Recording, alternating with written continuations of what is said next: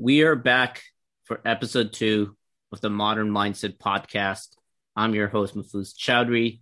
I am with my incredible co-host, Camille, and I'm excited to keep this podcast show running with some incredible conversations that we're going to have going forward.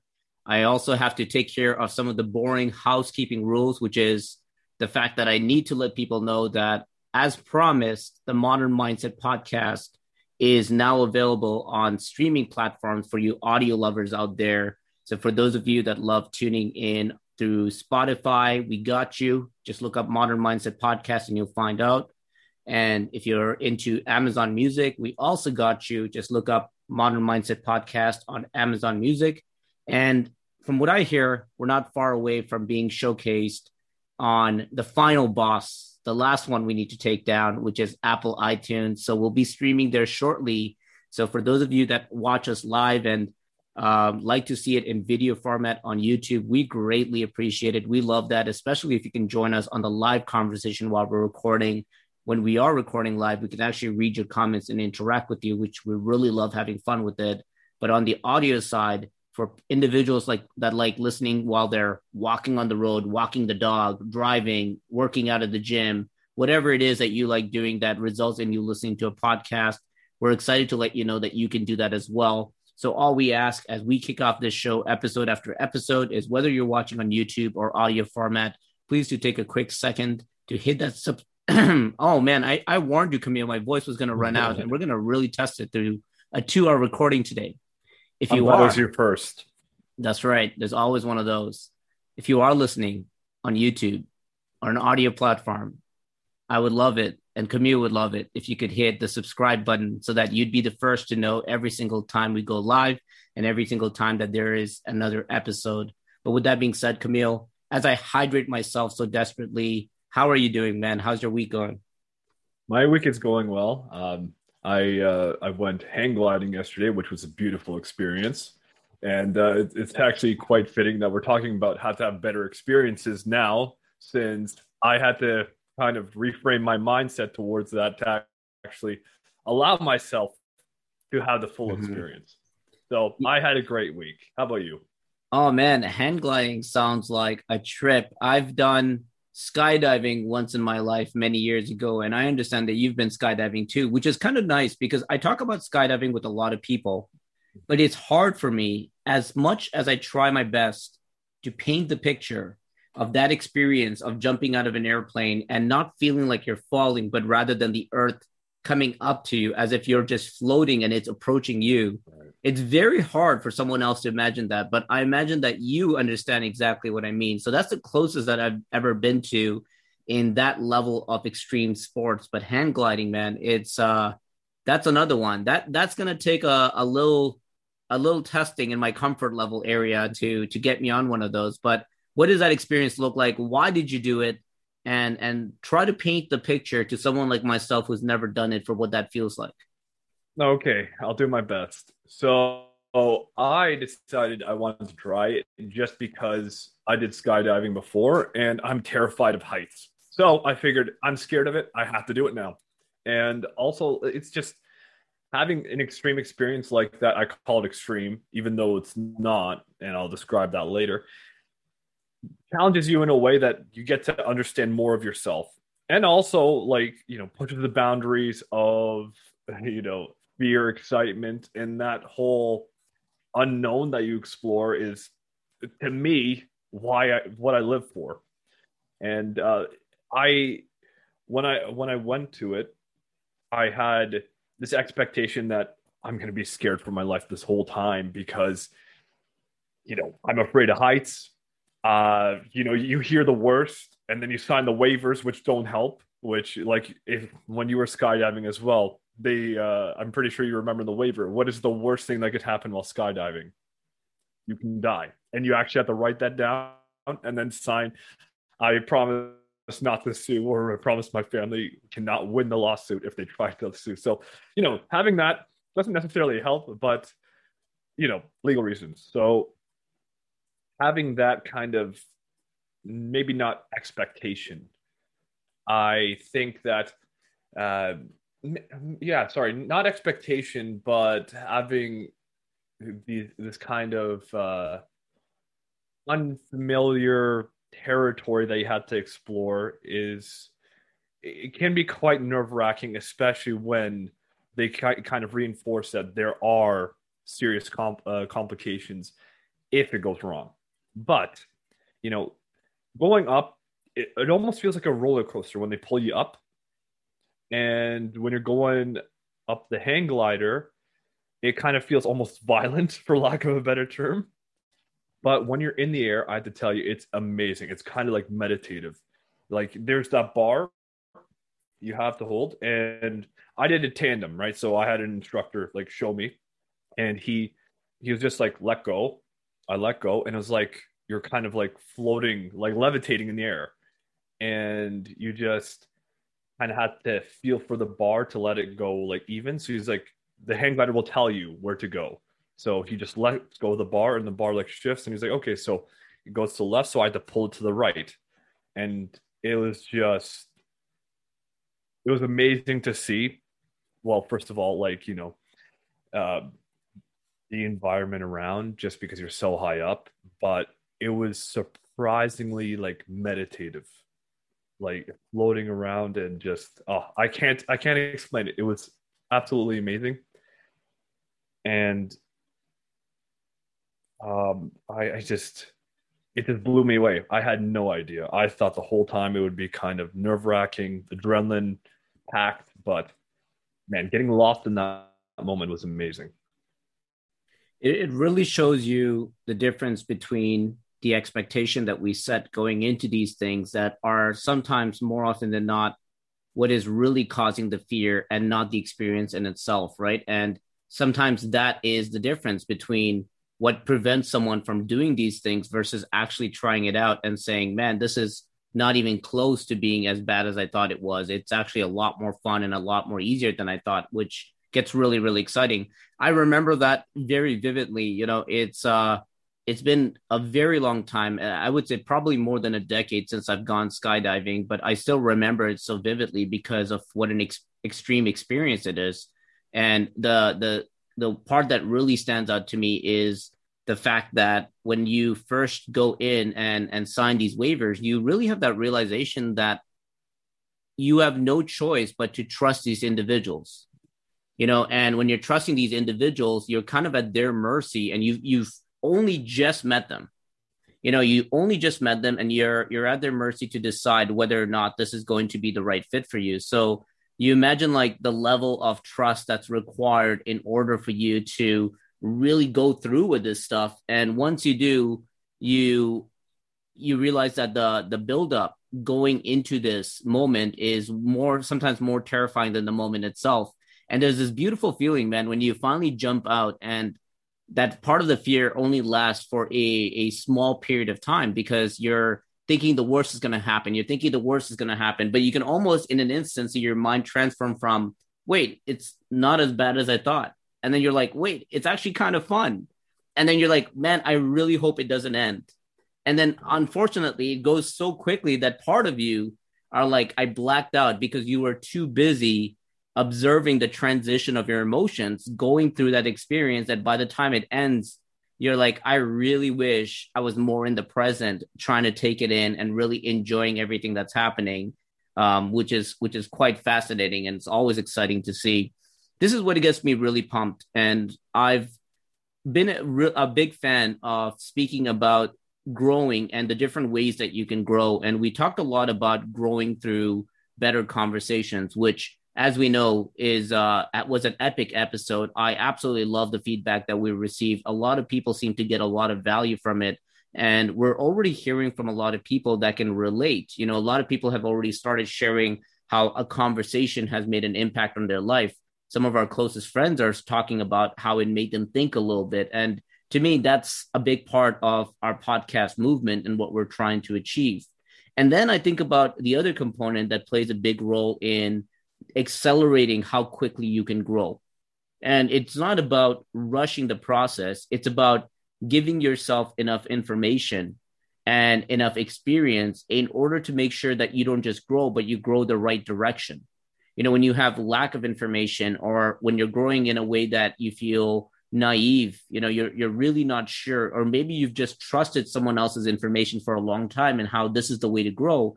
By not giving yourself the experience, you're kind of just going back to what we talked about in the first episode, which is the autopilot mode that makes you go through all these different experiences with your eyes closed, hoping that things just work out for you down the road. And I think a big underlying message in a lot of our episodes is really going to be about being intentional, right? Being intentional about the conversations, being intentional about the experiences that you have, and being intentional about what to do with it so that you're consciously making your decisions and not subconsciously driving on autopilot. And this is why I've been really excited to talk about what I think is going to be equally as important as episode number one, which is growing through better experiences. I was watching the Olympics last week, and it was quite an epic moment for Canadian history because the Canadian women's soccer team has won gold medal for the first time in history. And that's all I've been seeing every single time I open up my social media. And it's quite impressive because of all the struggles that they've gone through over the years to get to where they are. And it was a big celebration. And I was reading an article even earlier this morning, and the article highlighted the fact that the average age of the players on the Canadian soccer team was 23.7 years old.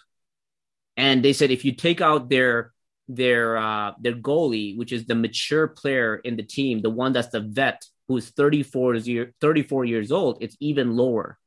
And I was thinking a little bit while reading that article about how amazing it must be for someone like that player that's the average about 23 years old, having a realization at such a young age that this was her calling, that this is what she wanted to do, and this was her passion in life, or even the fact that maybe she has some talents in this area.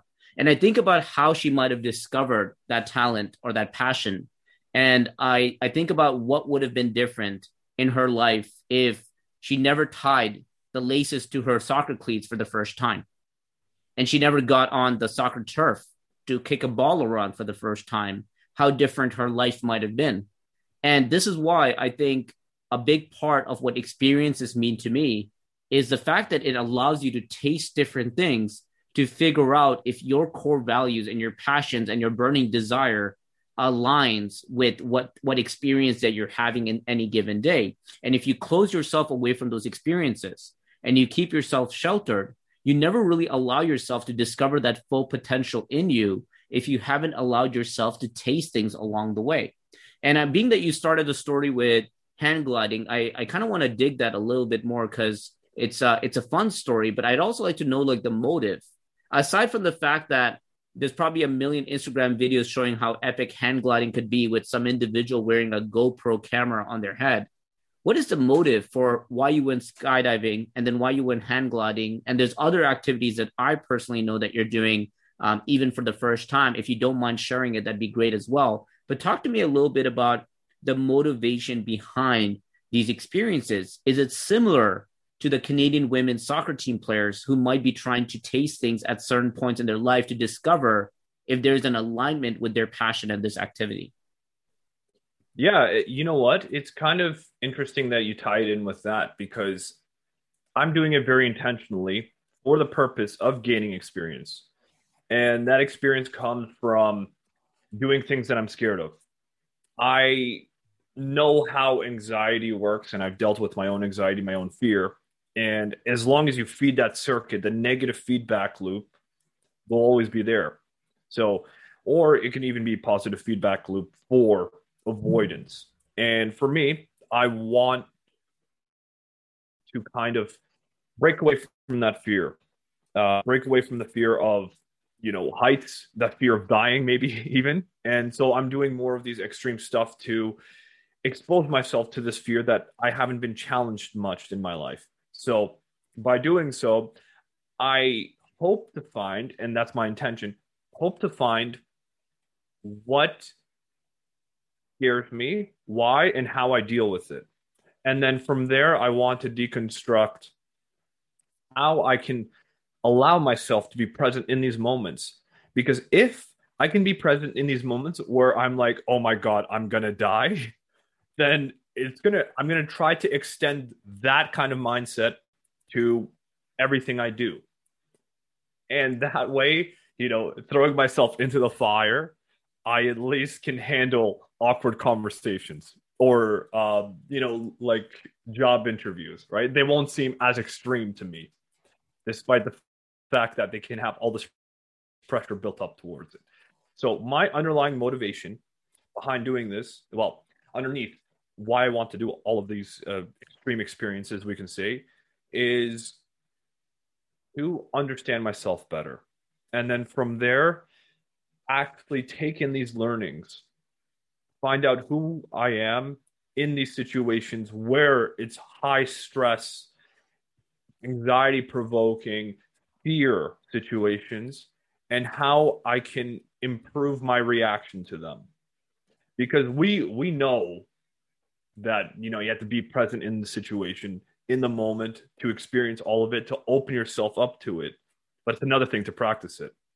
So this is my way of practicing it, and I'm hoping that it'll extend to the other fields. Now, in relation to the soccer players, it's also to see what I like, because now I see that, you know what, I did like skydiving, just I can't picture myself doing it like regularly. So I'm almost okay with just having that experience once, maybe again later on, but that's fine. Hang gliding, on the other hand, like I can see myself doing it.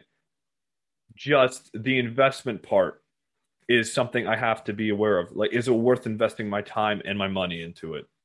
I mean, I love to do it, and I'll probably do it again. So I got to know myself more, and then also talking with the instructors why they went into it.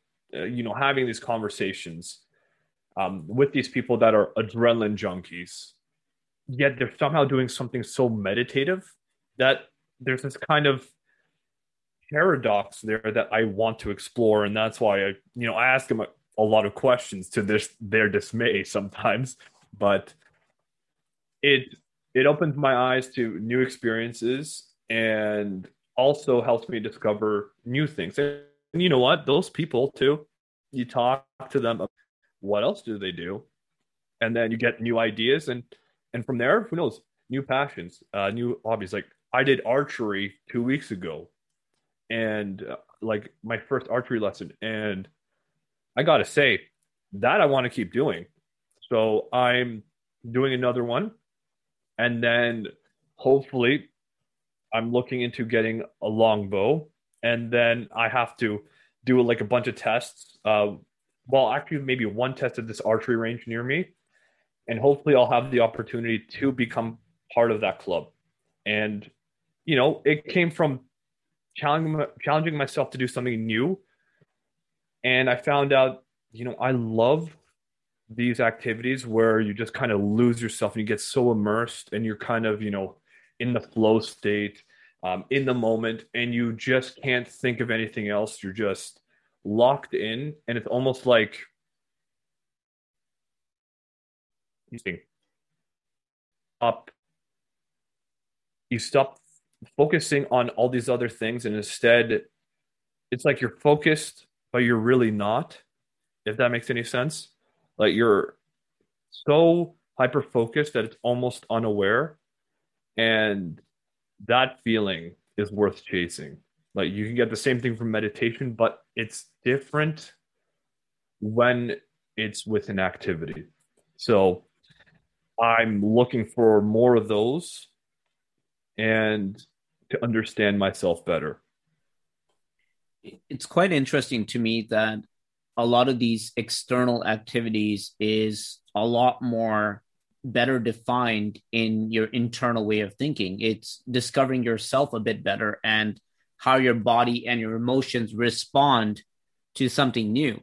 And sometimes it surprises you, right? Like sometimes you'd be like, wow, I was terrified and now I'm obsessed with this. Or like, I actually never realized how much I hate doing this one thing. Or this is something that, although you may not have fell in love with the activity, you love the people that are into it because they seem to have similar passions or they're interesting in a way that your body responds to it. So it's quite fascinating that the more you experience, the more you start learning about how your body responds to things. I've come out many years ago and I finally admitted my excruciating fear around dogs. And I wish I could tell you that it was by choice. I literally cannot control that side of me. Like when there is a dog around me, as adorable as it looks, there's just a part of me inside of myself that starts feeling anxiety. My heart starts racing. I'm breathing a little bit louder. And the more energy the dog has, the more my body responds to it.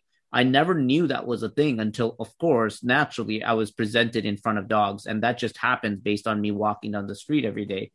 But how else would I have known that? Right. And then I think about what other activities are out there that makes my body respond differently, especially in the positive way, right? Like that example of the dog, unfortunately, is a feeling that I wish I could turn off, and something that I've been practicing and figuring out how to get through it. But on the other side, like, what are those things that makes my body the opposite? It makes me excited. It makes me motivated. It makes me energized. It makes me want to do all these other things with it. And what's really fascinating, as you outlined, is that the objective of what you're trying to get out of it is almost never linear, right? Like you went into archery or you went into trying different activities, like even skydiving. And although the skydiving may not be something you take up again anytime soon, you might have made a friend there, or you might have come out with a story there that will allow you in the future to connect with someone else that also went skydiving. And now you have a bond through that mutual experience. And I think about how the part of it not being linear, to me, is actually the most exciting. I think if you got an output of exactly what your input is, it's almost too robotic, right? It feels too much like an algorithm of you did something and you got something back, and that's the end of it. And I like the part that we talked about quite heavily last episode, which is the idea of serendipity and the idea of spontaneous outcomes, which tend to happen frequently when you're out there doing things, right? Like, is it so hard to believe that you may meet your significant other if you go out more versus not going out more?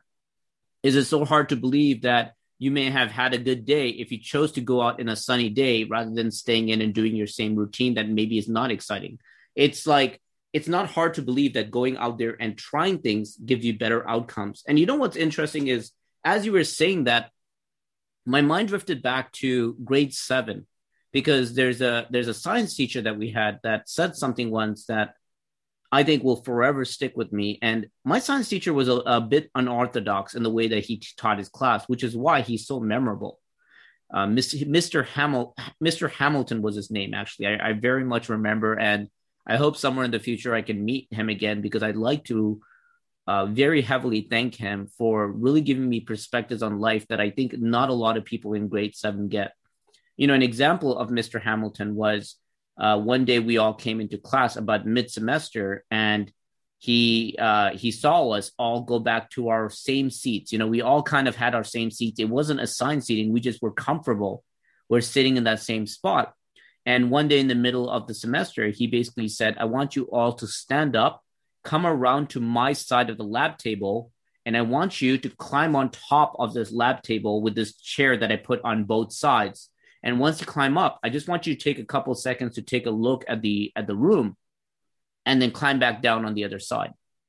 And we all lined up very confused for why he was making us do that. And we all got up on top of the table, and we all looked around the room, and it was kind of fun. I got to tell you, like, I felt like, wow, so this is what it's like being like, I don't know, like 7 feet tall.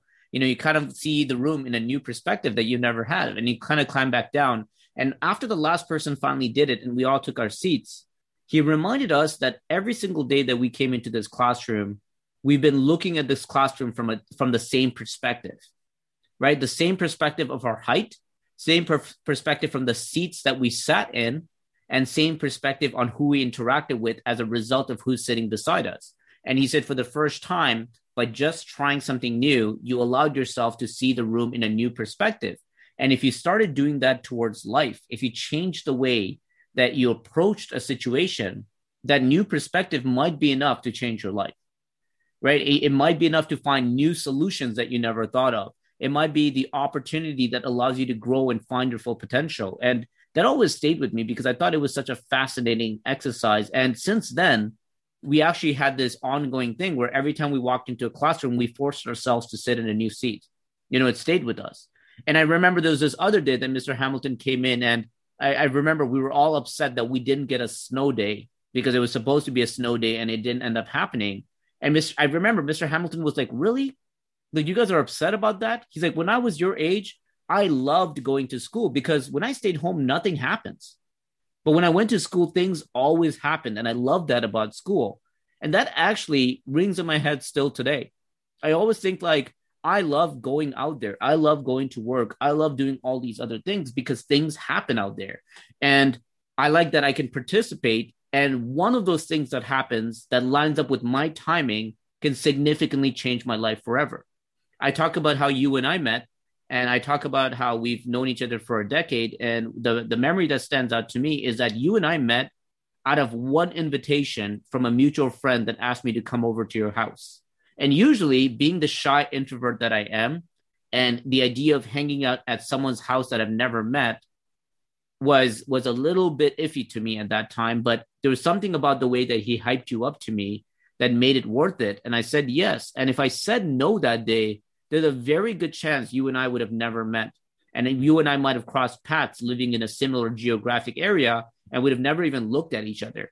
And here we are now recording a podcast. So the idea of things happen when you go out there is something that will forever stay with me. And I found out later when I shared this story previously in a talk, someone told me that that exercise that Mr. Hamilton did was actually inspired by a movie. I think it was Menace to Society. I have to remember what movie it was. And you know what? I'm glad that he took an inspiration from something he saw and he actually shared that with me. I thought that was a lovely gift. And I think about how that can be a gift in things that you learn from your experiences that you can share with others. So I wanna hit up your childhood a little bit, Camille. That was something that stayed with me forever. Grade 7, just taking how long that's been. And I drew up this picture and I guarantee you it's still very accurate because I remember it so vividly. Talk to me about a childhood experience that you've had that changed the way that you perceive life today. Like you could really credit it to this specific moment that made a huge inspiration. And it doesn't need to be a school related one, just an experience when you were younger. Huh. Really putting me on the spot here.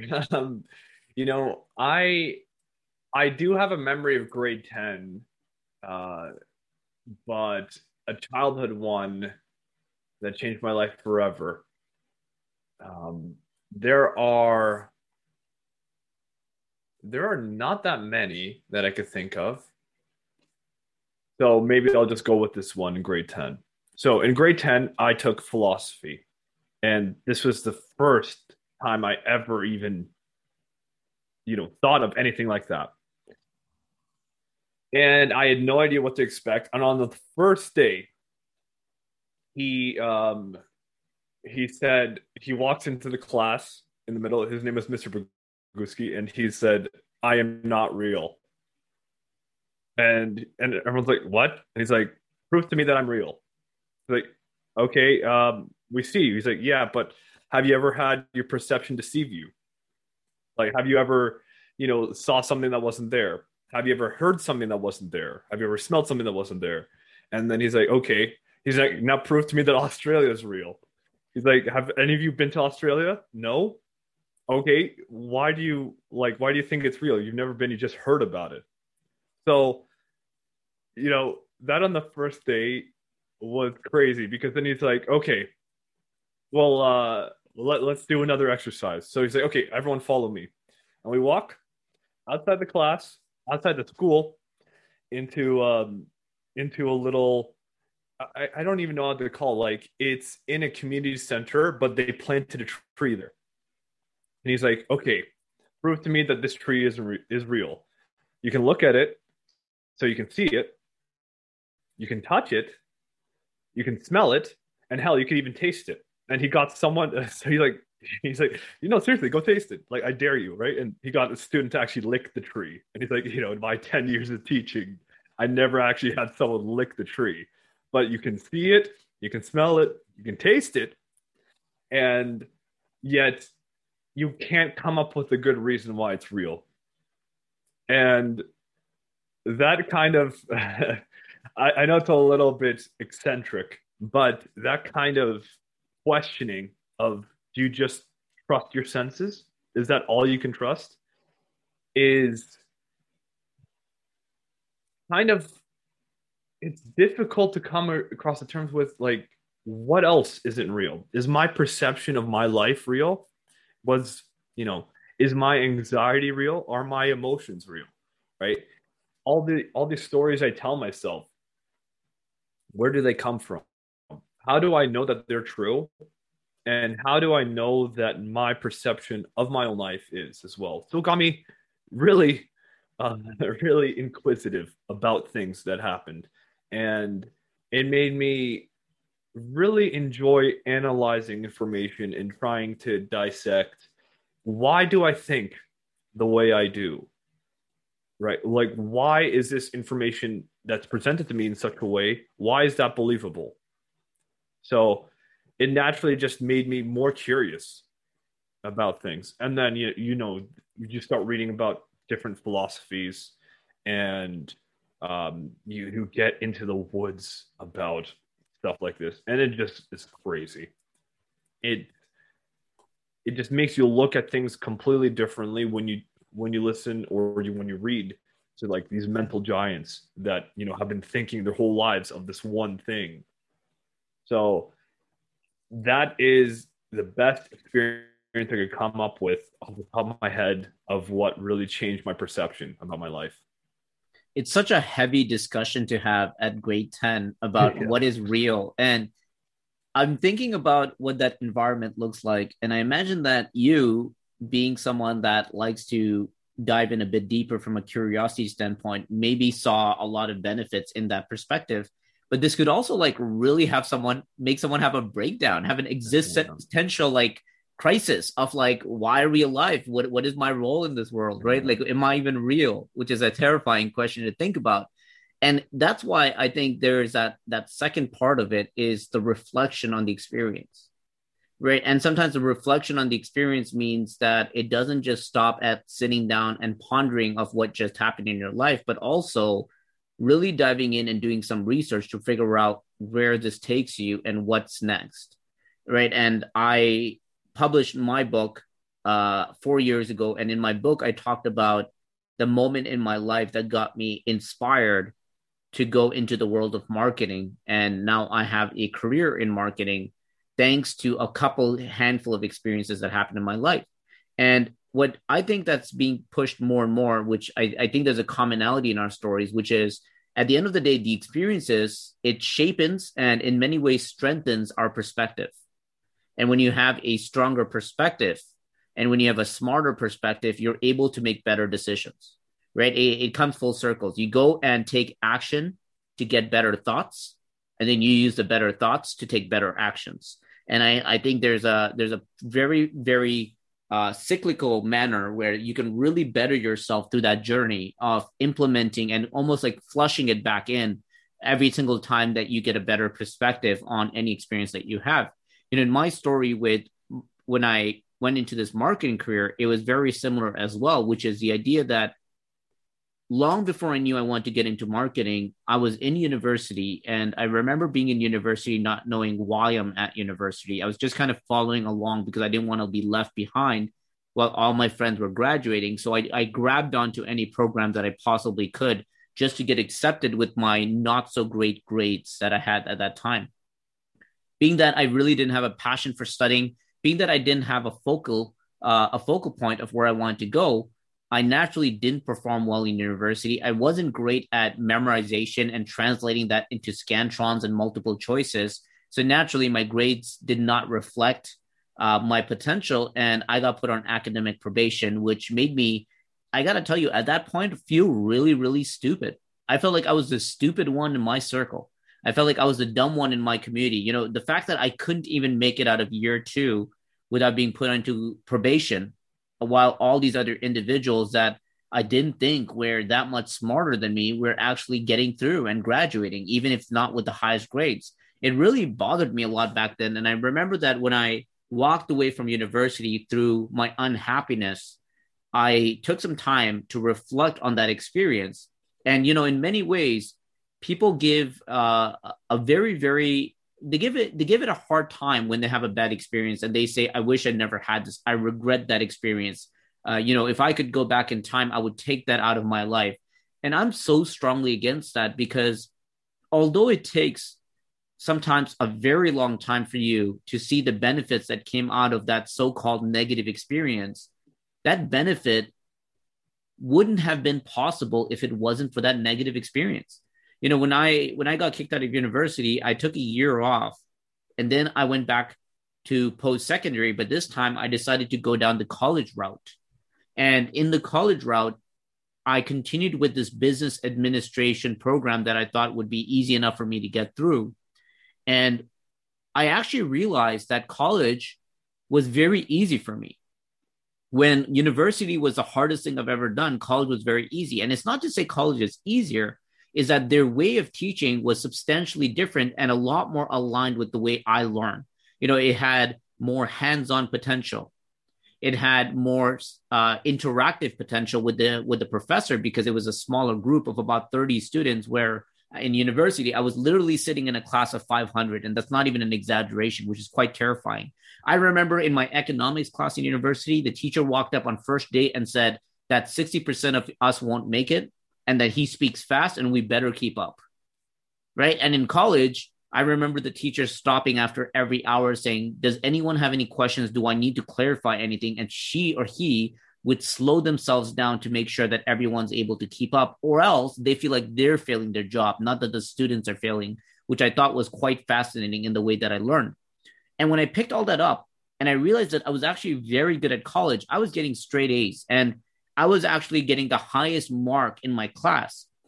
And I think back of like what the difference was. And I realized that the difference was that because I went through the pain and suffering of feeling like an idiot, having the lowest grade, getting kicked out, and knowing what that pain feels like, even the idea of what my family thought when I got kicked out of school, all that feeling gave me so much more drive in college, and actually not taking it for granted that these teachers were putting in their time to make sure their students did well, not taking it for granted that I'm able to learn in a way that I enjoy learning, not taking for granted that I have a smaller group of individuals. So I actually befriended a lot of individuals in class, where in university, I was very, very quiet and intimidated by this large volume of people in one room.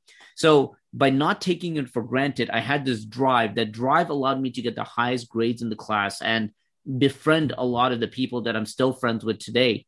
And a lot of that came out of what people would have considered a bad experience. And it was in one of those classes where a teacher walked up in the second year of college and she shared stories about her experience in the marketing industry. And by listening to her stories, along with another professor that shared his stories, I very quickly fell in love with marketing, because the stories that were being shared by that professor was what I needed to hear at that given moment, at full drive and motivation that made me say, this is the career that I want to pursue. If I change one thing, Camille, if I even took away that negative experience, I just think about the roller coaster of events that could have happened that would have resulted in me in not being at that room at that right time. Let's say that university went like it's supposed to, then I graduated and I still don't know what I want to do because I graduated in a program that I had no interest in.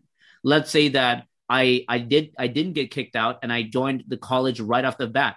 Let's say I skipped the university experience and I went right into college. I wouldn't have the admiration for the setup of the college that we have and the way that the teachers teach and the small groups. I take that for granted. I might have not even been in the same room as that teacher at that time, explaining that story that made me fall in love with marketing, if I even change 1% of my story of what people consider a bad experience.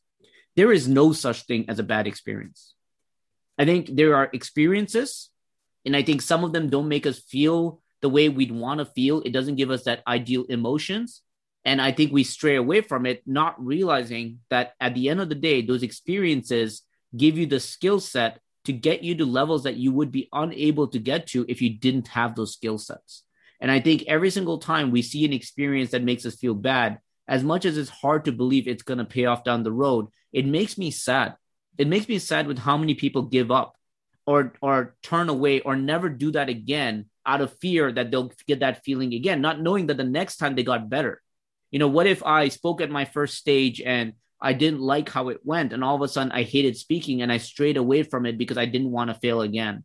What if we didn't do a podcast episode because we just didn't execute it the way it was supposed to the first time? It bothers me when I see people throw away their ambition in the fear of not wanting to get that feeling again. There are no such thing as bad experiences. It's just experiences at the end of the day that will either better you or hinder you based on your reflection and what you take from it. I use the terminology stop and smell the roses. And I don't mean just the smelling the roses part. I also mean like observe the garden that you're in.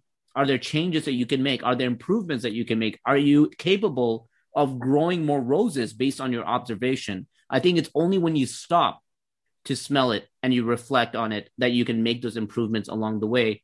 You actually shared something that I'd love you to talk a little bit more about, which is something that we talked about in a previous clubhouse room where you talked about running towards the fire, running towards the fear in order to grow. And I think this is a great part, a great segue to kind of what I'm saying, which is the idea of like not running away from it because you're worried it's going to happen again or you're going to have a negative experience, but rather allowing yourself to merge in those experiences to get better. Do you mind sharing a little bit about your perspective on just what I just shared around the idea of failure and bad experiences and how you've coped around it in your life? Yeah, I think what you shared was very like intimate and very very helpful for a lot of people too, because I saw the same thing in my life. When you frame yourself as a victim and you see experiences as this is terrible and how how tragic this serendipity worked for me in this way that turns out to be negative, then you completely lose out on the benefits of that experience too. You can't frame something as all good or all bad, because then you lose out on so much, and life isn't black and white. There's all these different shades of gray you can learn from. So with me, uh, and I made that Instagram post about turn towards the pain and run into it.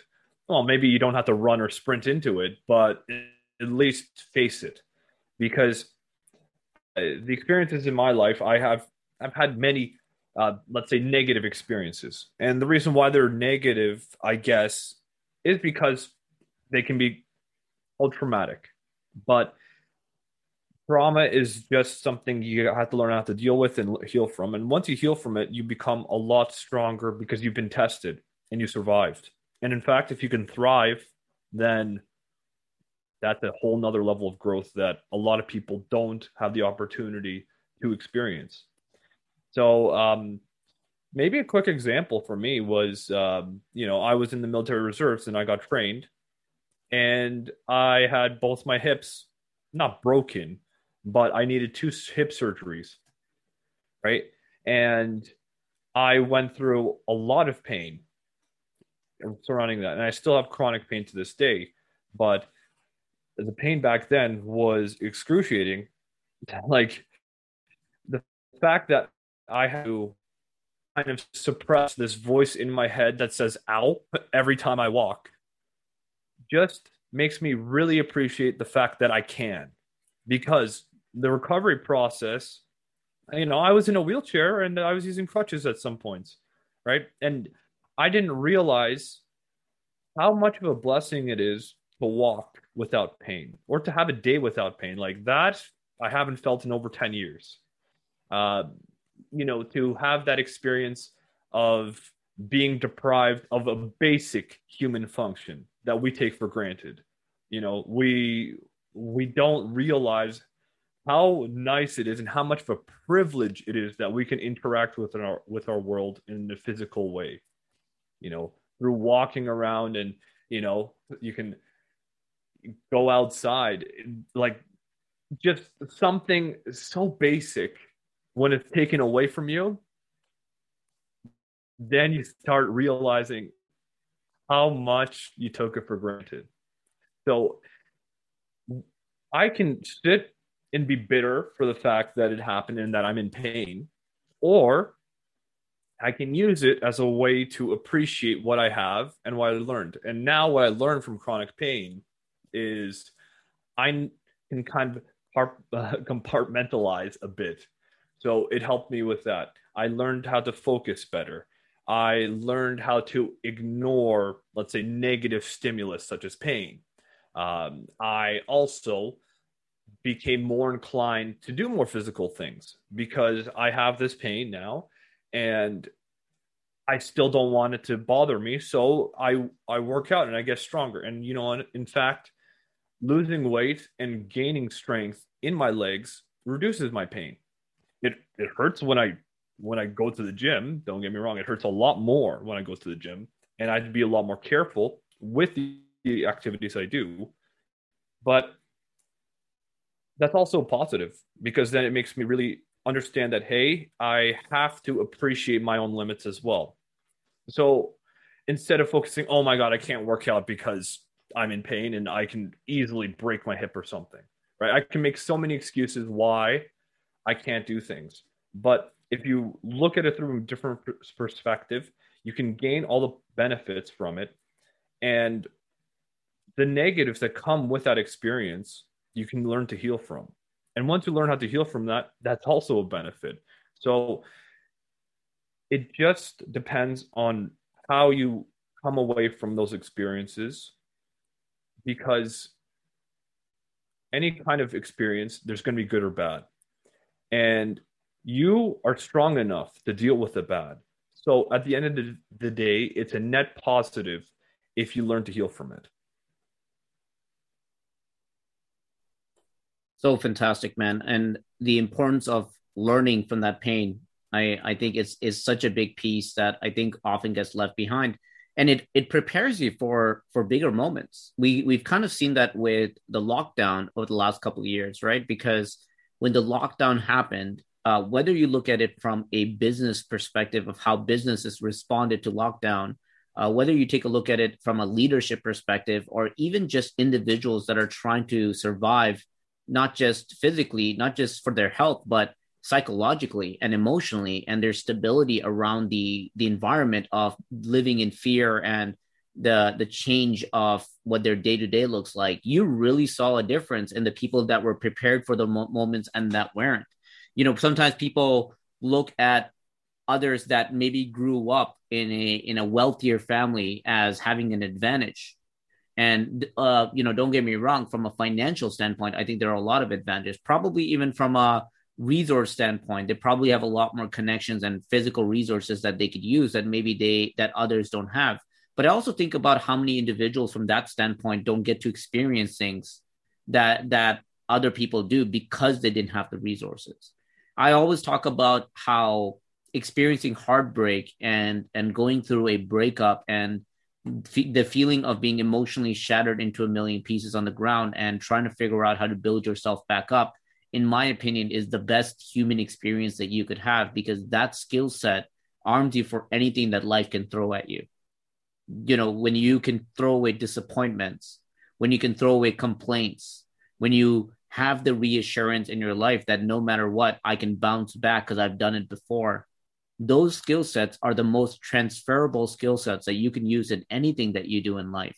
And as a result of that, I've said it once in a TV network, and some people got mad at me for saying it, but I was very loud about the fact that I said on this network that I hope that every human being experiences heartbreak at least once in their life. And I made sure I emphasized only once, because I think going through it multiple times is torture at that moment, and sometimes may even completely destroy your self-confidence. But rather the experience of going through it once to give you the ability to recognize that there are those things that you can feel. Like it actually makes your body go through certain experiences that's very difficult to get into, but also the ability to bounce back and come out stronger and really see your willpower and capabilities. I would really credit a lot of my successes today to be as a result of the heartbreaks that I had. And I don't just mean in relationships, I just mean disappointments in general that breaks your heart. And I can say that a lot of the things that I have today came out of rebuilding and being more driven to get it right the next time, and having that experience to know what I want. The relationship that I'm in right now, I would say the only reason that I'm the happiest that I've ever been, and also the fact that I truly feel like I deserve it, is that I think I was 35 years in the making. I think I worked on myself for 35 years. I think I've went through disappointments, rebuilt, took those lessons, knew what I wanted in a relationship, knew what I didn't want in a relationship, knew how I could be my best in a relationship. And over time, I positioned myself as someone that I think really deserves this relationship. I think she's incredible, but I don't think that means I got lucky. I think I really worked hard to get into that standpoint in my life. I spoke at an event just before the lockdown, and I remember getting up on stage and I looked around the room and I asked everyone to stand up.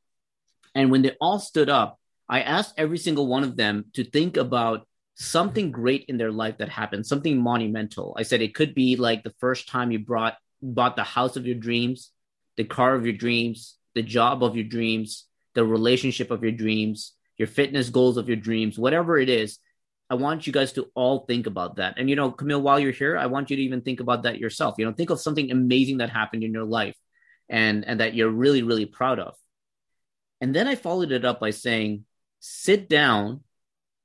If you can't think of one bad thing that had to happen, something that had to go wrong for you to be able to achieve that goal. And I looked around and I tried really hard. And I don't think I've noticed a single person sit down. And it was a realization to me that a lot of those individuals at that moment realized that the greatest accomplishments that they had in life, be it the dream house, the dream job, the dream car, the dream relationship, whatever it is, they had to have that one bad thing happen to them for them to be able to achieve that. And I'd love to ask you, if it's not too personal, what was that epic thing in your life that you're really proud of? And can you think of something bad that had to happen in your life for you to get there? I guess the easiest example was graduating the military course that I went through. So, yeah, and and I also give the example of the bad thing that had to happen, which was my hip injuries, but also all the mental and physical, let's say, not torture, but challenges is a good word for that I had to go through, but they can be misconstrued as bad. Yeah. So it begs the question, like, how is something bad if every single person went through it and every person had to go Yeah. through it to get something good? Like, why is it a regret?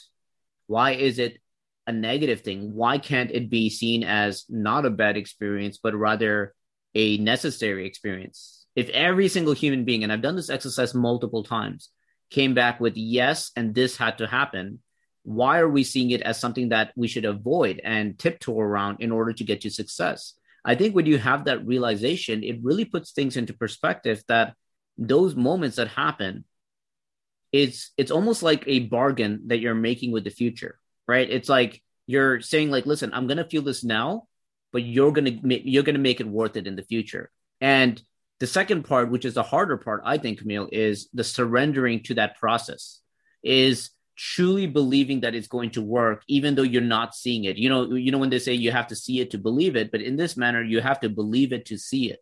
You have to believe that the pain is going to result in a benefit for you to later see the benefit. And I think when you start truly seeing that and tasting it once, the second time, the third time, and you become such a believer, your response to a bad day isn't the same anymore.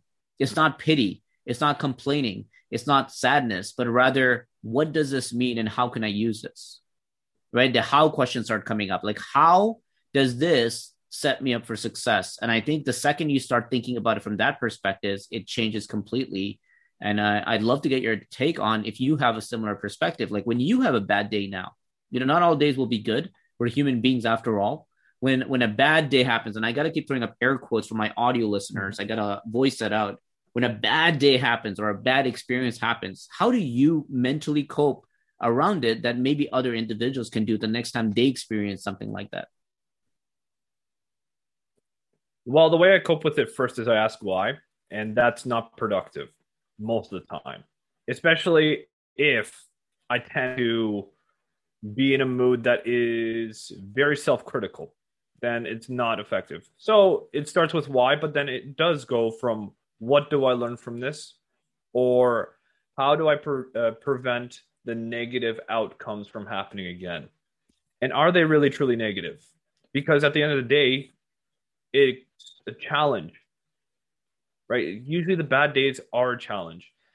And you can't have one thing without the other. You can't be happy without having sadness sometimes, right? Or else what's the point of being happy? It wouldn't be called anything. It would just be what it is. So I look at bad days as just a necessary evil, for lack of a better term. And I see it as an opportunity to reflect. Because if you're having a bad day, then something's going on. So it's an opportunity to talk to yourself and understand what's going on and what can I do to help, and to be kind to yourself. Because if you feed into that, and what I mean by feeding into that is feeding into the critic too much, to let that voice overpower yours, then you can easily come to a situation where you end up breaking yourself down and blaming yourself, or blaming circumstances and other factors that aren't really helpful.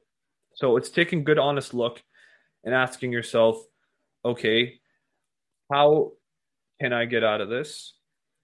But also, yeah, like for me, what I recognize helps the most is actually sitting with it.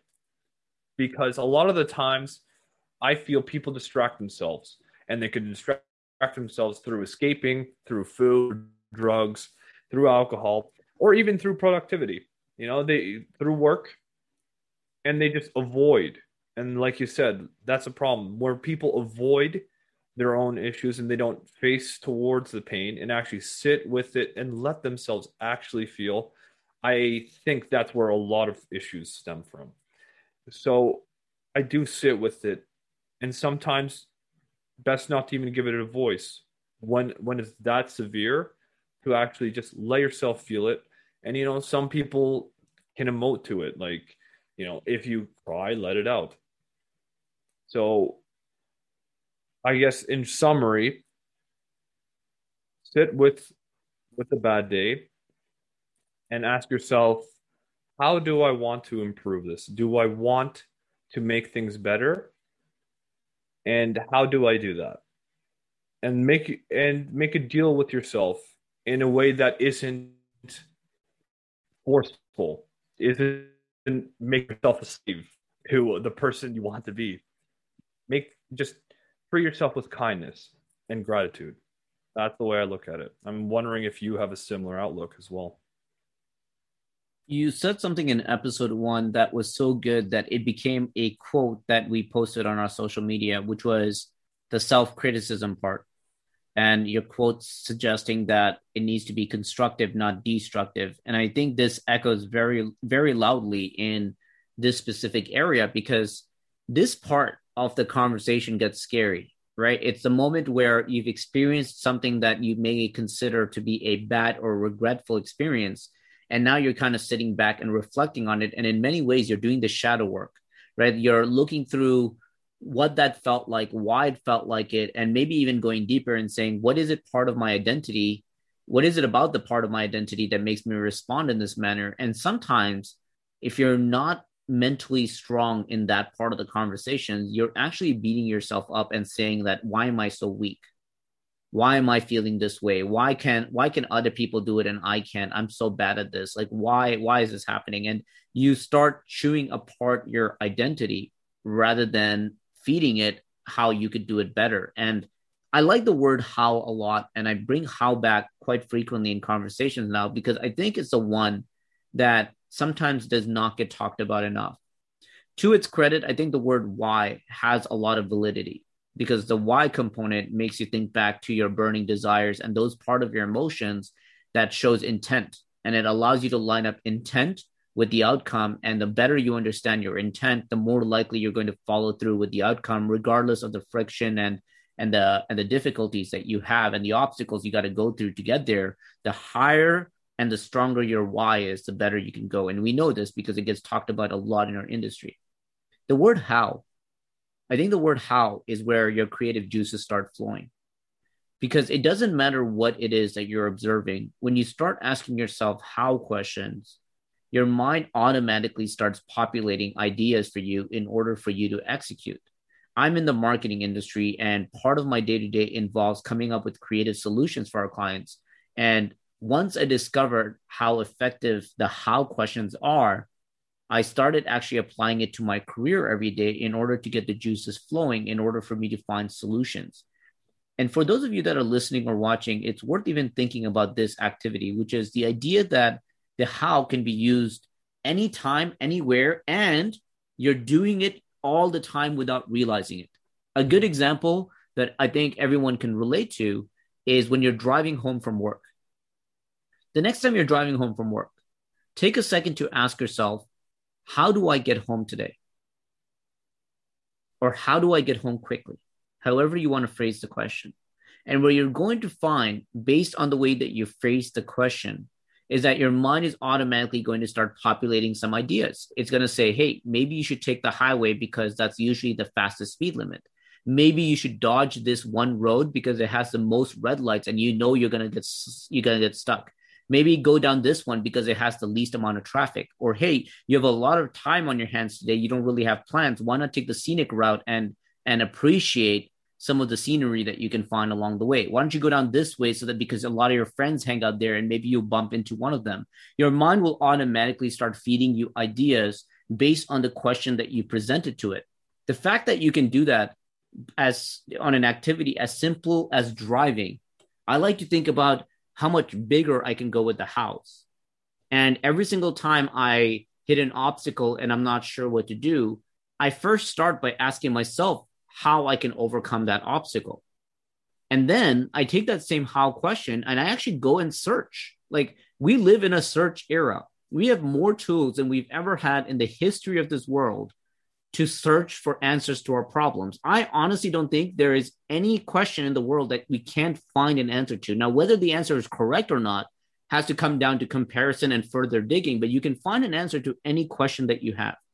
And once upon a time, you would have had to travel to the library and flip through a bunch of books in hopes that the limited yet not so limited supply of books would be able to give you that answer.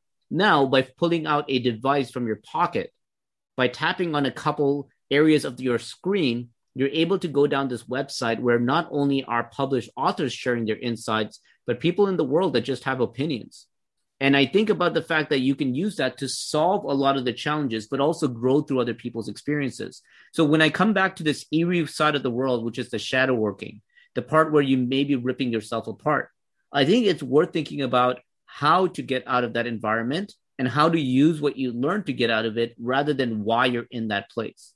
Because the problem with your mind auto-populating answers is that if you're asking yourself, why am I so weak? That negative connotation that's in that question, it's still going to result in you getting answers. And unfortunately, those answers may not be good. The answers may be things like, because you're lazy, because you're not as smart, because you're an idiot, because your parents raised you this way, and then you start having resentment towards your parents.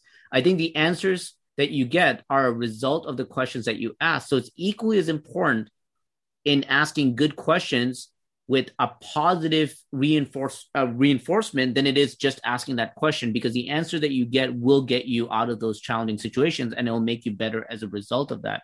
I'm so big on the how questions now that I've actually started implementing it in all areas of my life, which has resulted in why I started speaking on stage. Because once upon a time, I asked myself, like, how do I get in front of the people that really want to learn about personal development? And then there was an idea in my head that said, get on stage for people that are interested in conferences that are like that. Then I asked myself, like, hey, how do I get out to the people that aren't going to be attending my conferences? Hey, put out a book.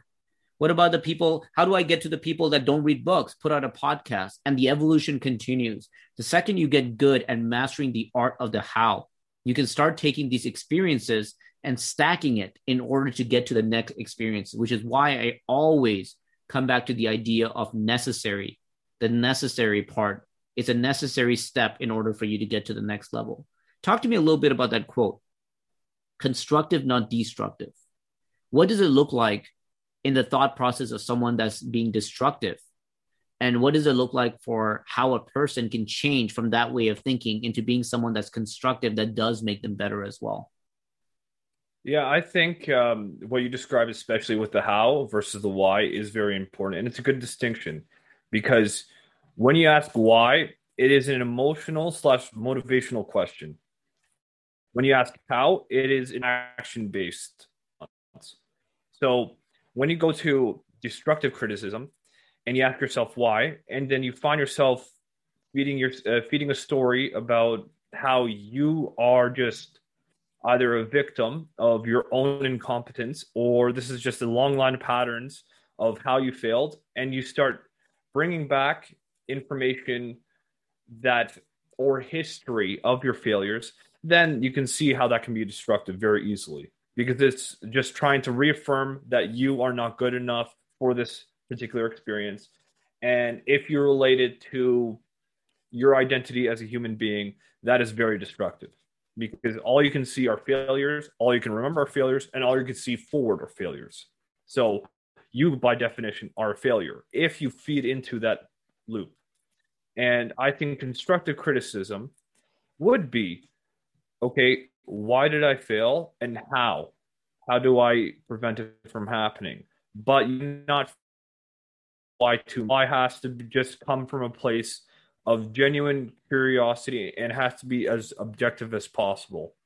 Even though it is an emotional slash motivational question, I do think that why is important, especially for people that are first starting out or are exploring. Like why do you do the things you do?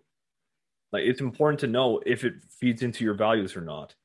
But the how, I think, is where you get the uh, most benefit from. So the constructive kind of element of that is action based. And like you said, if you have good executive function, it teaches you how to execute what you want. So as long as you know why you're doing it, then you can ask yourself how. And then how is just the actions you have to take in order to get that goal. So constructive criticism would be something along the lines of, let's say you took a test and failed it. So why'd you fail it? Well, maybe you're not interested in the subject. Okay, but how do I pass it? Well, even though I'm not interested, maybe I just have to learn my weaknesses and then fix it, right? And then these are the steps I'm going to take to fix it. I'm going to do spaced repetition, and then you go into the technical details, the micro of it, where these would be why you failed the test. Why'd you fail the test? Oh, because I'm lazy. Oh, because I always failed these tests. Oh, because I've always been failing and I'm gonna fail and I'm gonna drop out of. That's a cognitive distortion. And maybe for those that find themselves in that trap, it would be a good idea to read up on cognitive distortions. Like that was catastrophizing, for instance. So learning about how to build yourself up instead of how to break yourself down, I think, is the biggest difference between constructive and destructive criticism, especially when you're talking to yourself. And what I find is that for people that are neurotic, it is very easy to go into the destructive route. And if you find yourself in patterns of, let's say, mood instability, or you find yourself being a person that is anxious a lot, maybe stop focusing on the why so much and focusing on the how would provide much greater benefit to you. And the problem is when it's become a comfortable way of thinking, it is very hard to break away from. So I think as well, learning how to meditate really does help you separate from yourself and try to implement that change there. So I think it's very difficult to do for people that have the same experience that I do, and for people that have been trained to think negatively as I have. And the strategies to fix that or to make yourself kinder in a way that is constructive is a very deliberate process. And I'm not sure if you had the same experience where it had to be very deliberate and systematic with your how to get to that why. I find that in many ways it's an emotional gym. You know, when you start doing it often enough, you hope that that frequency will allow you to be on autopilot to do it quickly the next time it happens. And this is the beauty of going through it in the past and actually taking your time to figure out how you work through it and then reflecting back and being proud of yourself to work out of it. Because once you do that, you have the confidence that you could do it over and over again. And that confidence allows you to do it on autopilot. I can honestly say that I don't remember the last time I had to intentionally stop everything I'm doing and saying, let me think about this. There's that part of me that does it very rapidly on autopilot every time a bad experience comes. And I think this is as a result of a lot of mental grooming. If you do a lot of mental grooming to train yourself for moments like those, it's very similar about what they say about different sports like boxing, where in boxing is the second the bell rings and the fight starts, you forget everything that you learned. You're no longer thinking about it. You're just trusting that through repetition, you're able to do the right techniques. You're able to bring your hand up after throwing a jab to guard yourself from getting hit. You're able to move around the ring without utilizing all your stamina. Like you just learn how to work better as a result of repetition. When you start through it in the past, I find that happens quite frequently as well. Is that when something happens, you're able to overcome it without realizing that this was actually that big of a negative experience. And part of that comes out of the relationship that you have with yourself. And I talk about the self-talk component a lot. And I'm really glad we're spending a big part of this conversation today talking about how to perceive the feedback that you receive from these experiences, because this is the part that I think is the make or break. And in many ways, what prevents people from having these new experiences. That self-talk, which is the voice in your head, the mental chatterbox in the back of your mind that is constantly talking to you. And I think about the fact that in your entire life, there is no voice in the world that you're going to hear more than your own. No matter who your closest friends are, no matter who your significant other is, no matter who your children are, there is no voice in the world that you're going to hear more than yourself. Can you imagine living a life where the voice that you hear the most in your life is talking you down every single day? Is saying that you're a loser, saying that you're pathetic, saying that you're weak, saying that you're not going to be able to do this, saying that you should quit. I think it's very hard to live a happy life if the voice that's always around you is one that's tearing you apart. And I think a lot of that happens based on the fact that that's the relationship that you've created with your own identity. The relationship that you have with your identity, as a result of that relationship, you start seeing the dialogue that gets carried over. It's kind of like if you had a sibling that you didn't get along with and you really, really hated your sibling, the conversations you're going to have with your sibling are going to be brutal, right? The most negative. The more you hate your sibling, the more brutal your dialogue is going to be. I think it's the same way with your own identity.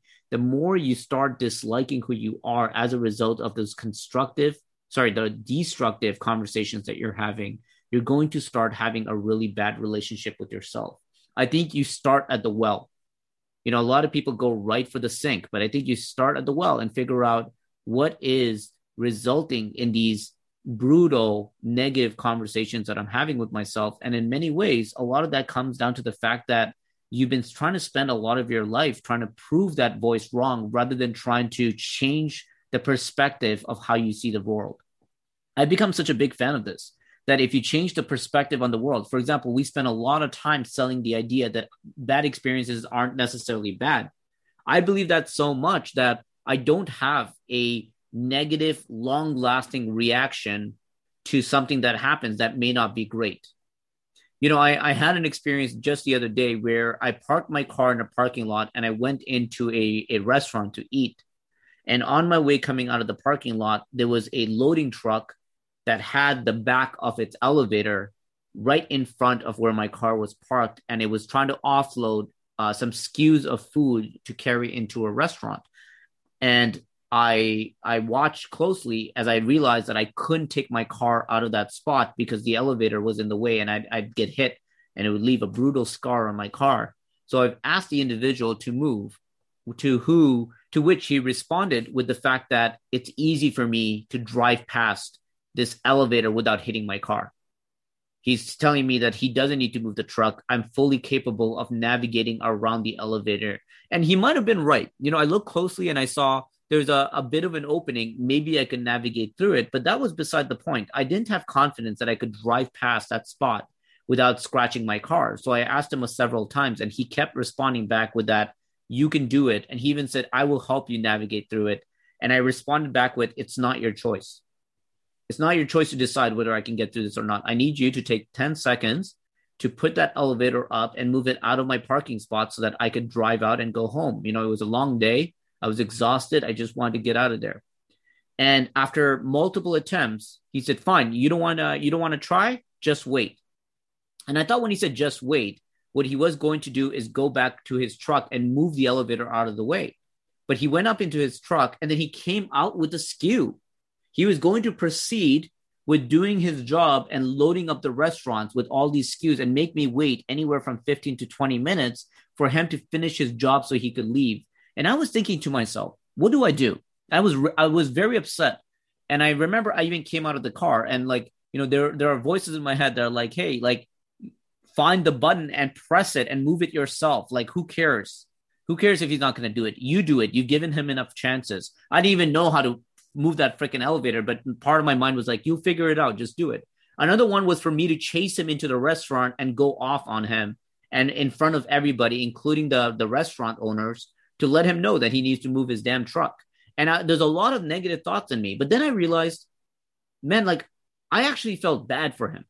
And I don't mean it out of pity. I actually felt bad that this was a thing that was like triggering him. And like, this was the thing that he needed to win in order to like justify the day that he's having. And I actually just went back in my car and I waited for him. And I waited for him to come back and finish his job and move the elevator up and finally close it and get out of the way. And then I drove home. And you know what? I drove home feeling really good about my life. And I felt really good about my life because I had a realization that something that small doesn't bother me based on where I am in my life. Do I agree with his reasoning for why he did what he did? Absolutely not. But is it worth driving my car into his ramp to prove my point? I didn't think so. And I think that kind of relationship with myself is very similar to someone that has a good grasp on controlling that ego, because it was the ego in me that was making me want to prove a point and be right. Be right so much that I was willing to slam my car into the back of his truck in order to make my point. But instead, I realized that I'm really happy in where I am in my life. And this small piece that was taking up, 10 minutes of my time was not worth ruining my entire day. When you think about how many minutes you have in an entire day, the fact that you're letting 10 minutes ruin that entire day is obnoxious to me. And you know what happened as I was driving off? I left in an even better mood than before I was about to get into my car in the first place. Because I realized I have such a good grasp of how I feel about my mental stability that relationship for me was worth far more than trying to make an impact in this individual that I'll never see again in my life. And it's that perspective and that outlook that allows me to not have a negative conversation with myself. I can't remember the last time I put myself down. Have I lost in some things? All the time, probably more than I win. Have I failed? Probably 3 times more than I win. But I've never, ever can remember the last time that I tore myself apart and my identity as a result of that. And you said something very interesting when I asked you about how to work through this constructive path. You said that you shouldn't let these failures impact your identity. What is the identity made out of? If it's not made out of the experiences that make you who you are, what does it get created by, if not by the experiences and the learnings from it? I think that's a question that no one can answer, really. I think if you look at it through a very structural way, you have your body, you have your brain, you have your mind, and then you have you. And you are not your mind. Your mind is just the software that you run on and the algorithms and all those programs you have.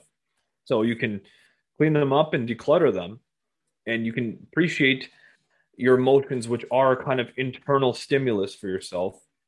But your emotions are not you either, right? They're just information. So it's very difficult for me to say what identity is, because I think about it in several different ways.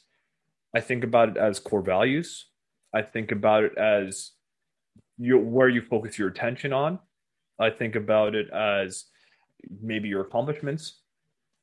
But that it seems like an incomplete answer. I can't think of a good answer, so I'm thinking out loud here. But I would say that your identity is basically what you want for yourself, right? And that means it can be a negative one.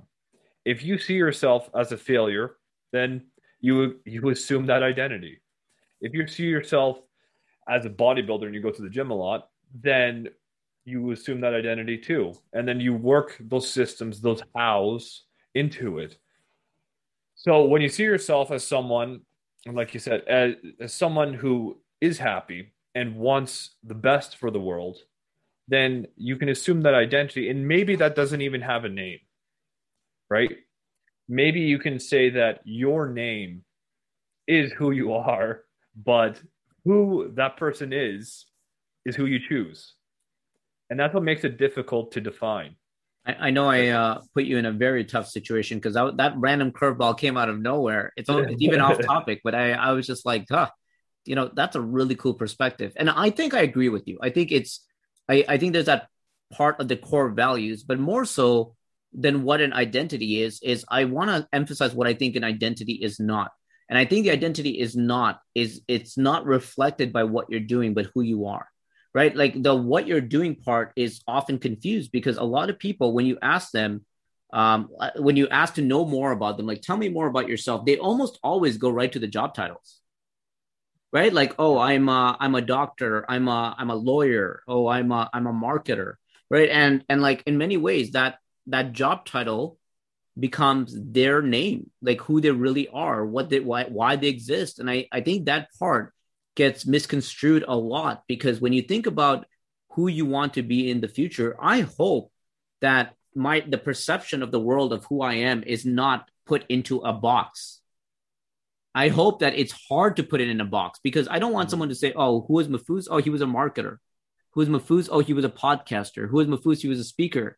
I like the idea of the fact that we're in a world where we are now in the multifaceted era, right? We're in the world where people have different skills, different passions, and different ways of being themselves. So when people think of Mahfouz, I like the idea of me being this floating identity of different things that I offer to the world, and the fact that this is who I am. And when you start scaling down the job titles and what you do, and you start thinking about who you are in terms of your human characteristics, I think those to me mean far more than what I want to be recognized for than the things that I'm doing in this world, right? Like I would rather someone say that I'm compassionate or I have empathy or I have kindness, right? Like those parts of me are things that have evolved through the experiences, mind you. Let's not ignore that. Like I think experiences do shape in or hinder depending on how I perceive those experiences.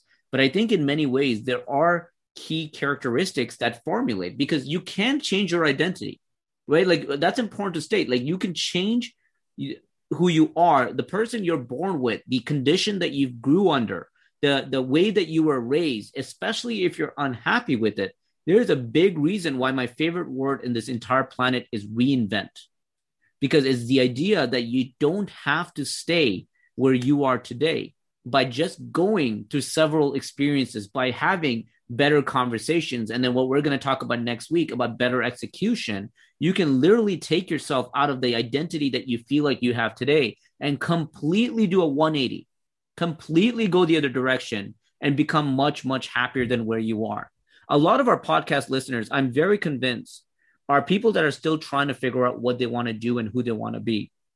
And I want to come back to full circle of where we started, which is the emphasis on tasting things, trying things. The more that you experience, the more information that you have about who you want to be and what you want to do.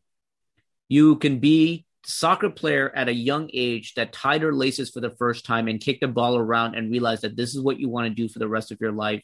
And you become a gold medal winner as a result of pursuing your passion, but only because you've tasted playing soccer for the first time. Or you could do whatever it is you want to do, but you'll never be able to discover that if you haven't given yourself the freedom to taste things. And the thing about tasting things, like going to a restaurant, is you don't have to like the food.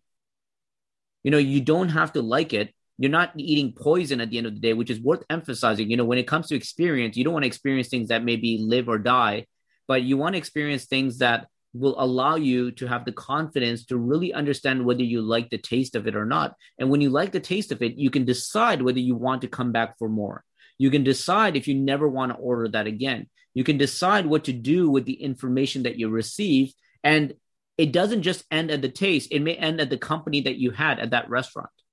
It may be about what inspired you about the aesthetics of that restaurant.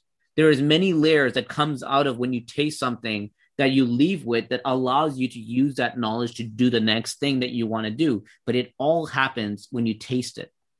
How does one taste more things? Where does one start? If someone wanted to know where to start, what to do first, like you, not everyone's going to jump out of a plane as their first taste. Yeah. Right. So let's finish off this great episode with some practicality. Where does someone start tasting?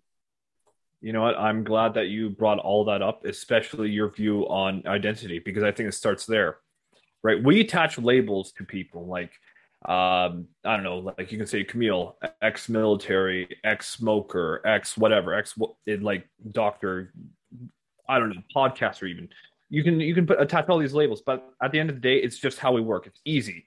And the reason why it's important that it's easy is because if you deconstruct that, so what is a doctor to most people? Most people see doctors as compassionate, intelligent, whatever.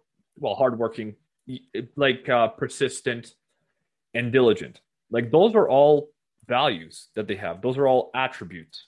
So in order to taste more things, you have to know what draws you to them. You look at your own core values and you say, okay, what does the label of, let's say, soccer player, what is that to me? Okay, soccer players are athletic, they're hardworking, they're in shape. Are those in line with what I want for myself? Yes. Okay, so this is the how to get that. Soccer is the how I get athletic. This is the how I get more hardworking. And this is the how I get into shape. Is that how feasible for me? Or do I want a different system? Right? Then you can try a different sport or you can try a different activity. So I think the tasting more things is actually understanding and having with your, and then trying to see which values you want to develop or which values you want to have stronger roots in. And then asking yourself,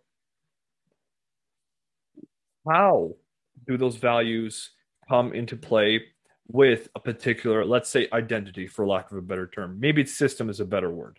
But so, for instance, do I want to become more open? If you want to become more open, then be more honest. Maybe those are two values that are interconnected with what you want to do. And how do you do that? Well, you have to figure that out. Do you want to just start with your day-to-day conversations? Do you have enough of them? Or do you want to listen to people that are experts?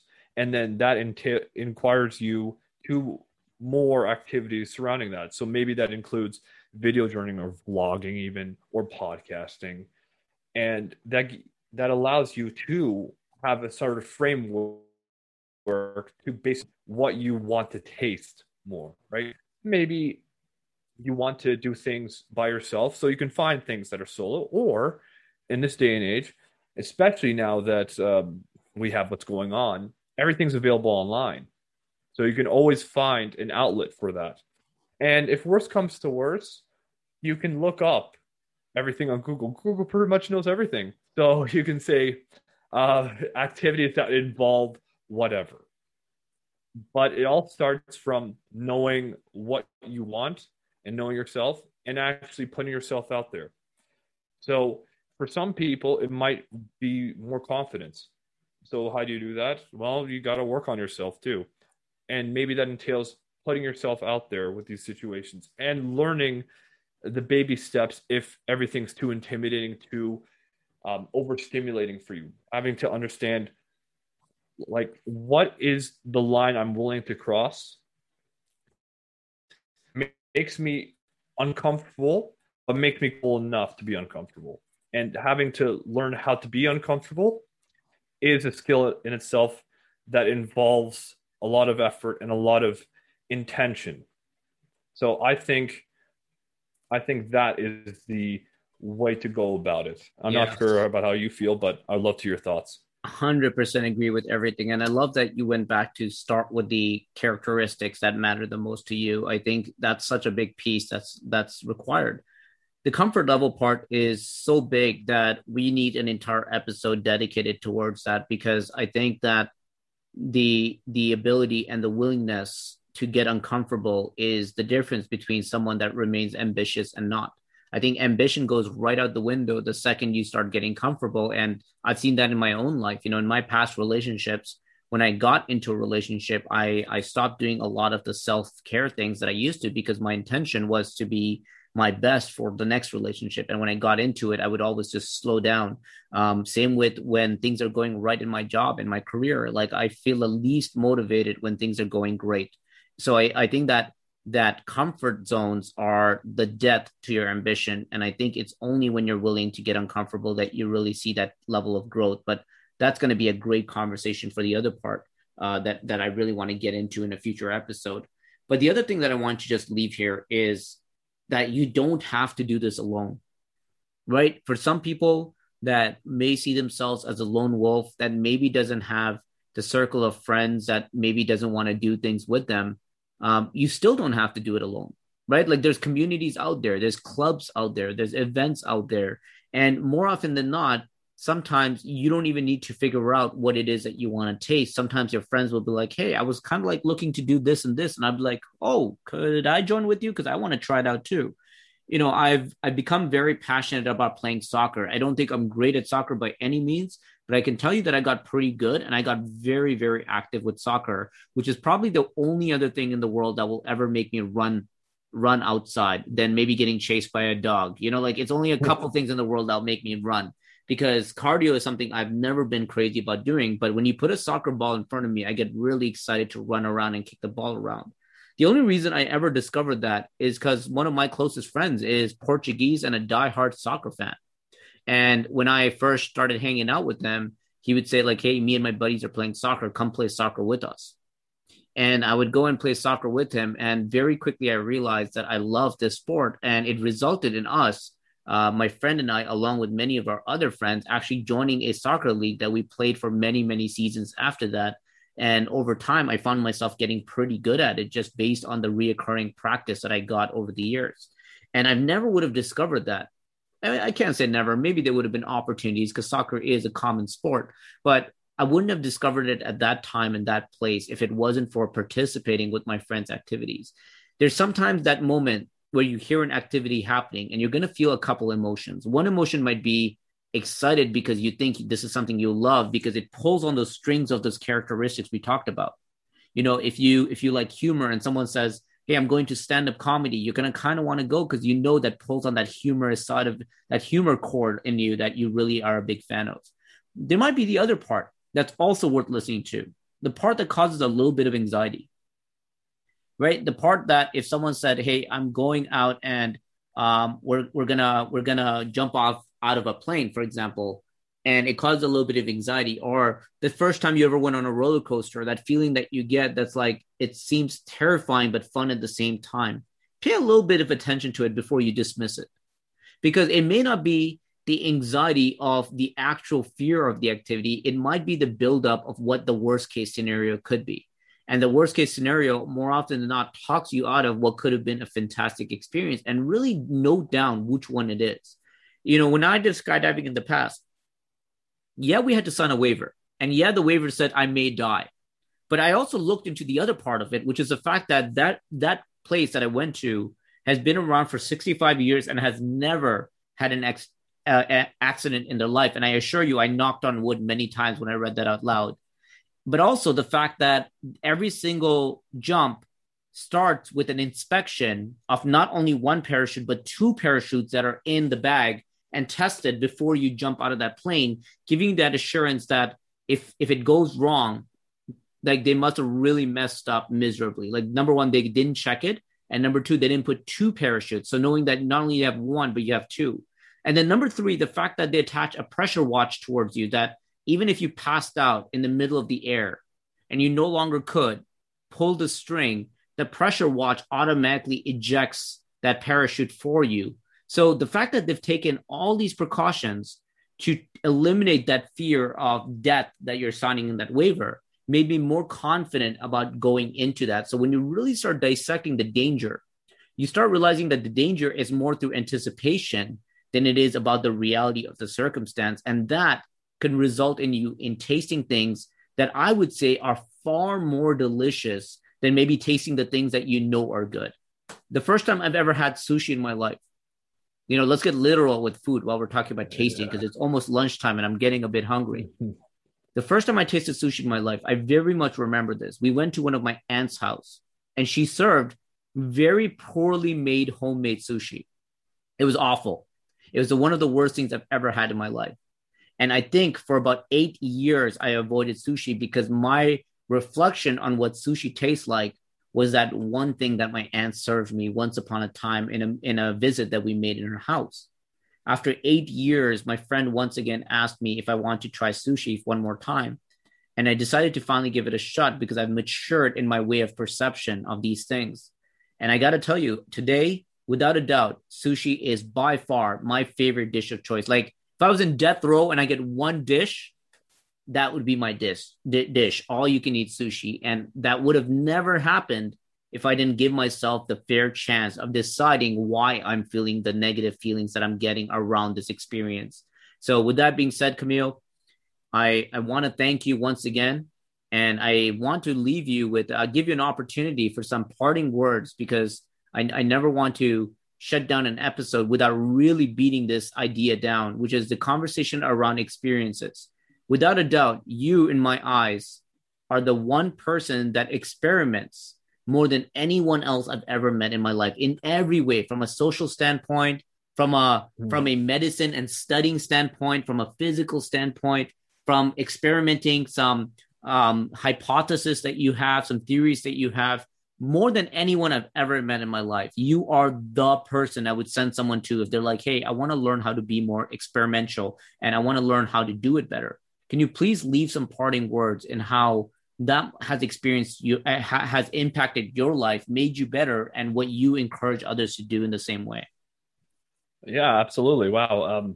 Thank you. I had no idea. I do a lot of these experiments on myself, and it's for I guess the underlying motivation is because I want to learn more, right? Not only of the world around me, but of myself. And also, I find you can read about everything you can research, but it's a completely different thing to actually experience it. Then that's where the real learning comes in. And I guess to develop that side more, you just have to be more curious. A lot of the times, that silliness we all try to avoid because we're afraid of what people think. If you let that silliness play out in your mind, like a child curiosity is what I have, I feel. Like this childlike asking this why all the time. That's what allows me to be more curious about these different things. And getting outside your own head and trying to live in the moment, sometimes you'll just experience like random questions. Like today I asked myself, like, why do they say wing it? Like, where did that come from? Like, if you have that genuine curiosity, and luckily we have Google, so we have the answer right away, and you extend that to everything else, then that helps. And then once you actually recognize that, these experiences you had in your life, like you mentioned, the first time you had sushi, terrible. But, you tried it again just to be sure. And then you realize that it's your favorite dish. Like recognizing that you don't know what your favorite thing is until you try it. Having that in your head makes you realize that it's about experience. And I mean, that's what you can do when we live. And the more you have, the more information you can have. Imagine your favorite thing in the world and imagine what can replace your favorite thing because you haven't tried it yet. Like, if that doesn't motivate you to try things, then you really have to take an honest look at yourself. Like, I don't understand why people feel like they have to stop where they are. There's always room for improvement, right? And that's why I talk about that a lot. We can do better. And I mean, can we do better than sushi? I think not, but maybe it's possible, right? And it's about finding out. So if there's something better than sushi out there, I pray to God in my lifetime I get to find out what that is because I would love to know. But I think it's such a sad, unfulfilled life that you don't get to try your favorite dish in the world. You don't get to try your favorite activity in the world. You don't get to be your full potential and do the most you can in this world. And it scares me. That keeps me up at night. That there's things out there that might be my favorite blank in the world, and I haven't even tried it yet. I agree with you, man. I think that's the ultimate motivator. Yeah, I it's what drives me every day. That's what I find. I just it's sad to see when people kind of give up or they think they know what they know and they think they know themselves because in reality, like we talked last week, you can never fully know yourself and you can never fully know someone else.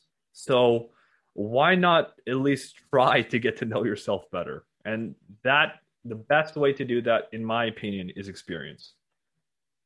Camille, you're the man. Thank you so much for always bringing your best to these episodes. You are my favorite. You know, while we're talking about our favorite tasting, favorite doing, you're my favorite podcast person to jam with. And I'm so glad I get to taste that as well. So thank you so much for being part of today's conversation as we dissect down better experiences. And I think from all the hinting that we've done, our next one will definitely have to be more about better execution. And I'm excited to come back and jam every single Sunday live on YouTube at 10 a.m. Eastern time. So if anyone is following us on YouTube or subscribe, you can actually watch and be part of these conversations in real time. And we have our chat wide open. So we're always watching and engaging with anyone that's chatting with us here. But if you're listening to the audio version or the video version, I encourage you to please hit that subscribe button so that you're the first to know every single time we have an episode out. From myself to you and Camille, thank you all for tuning in. We'll see you again next week at the Modern Mindset Podcast. Take care, everyone.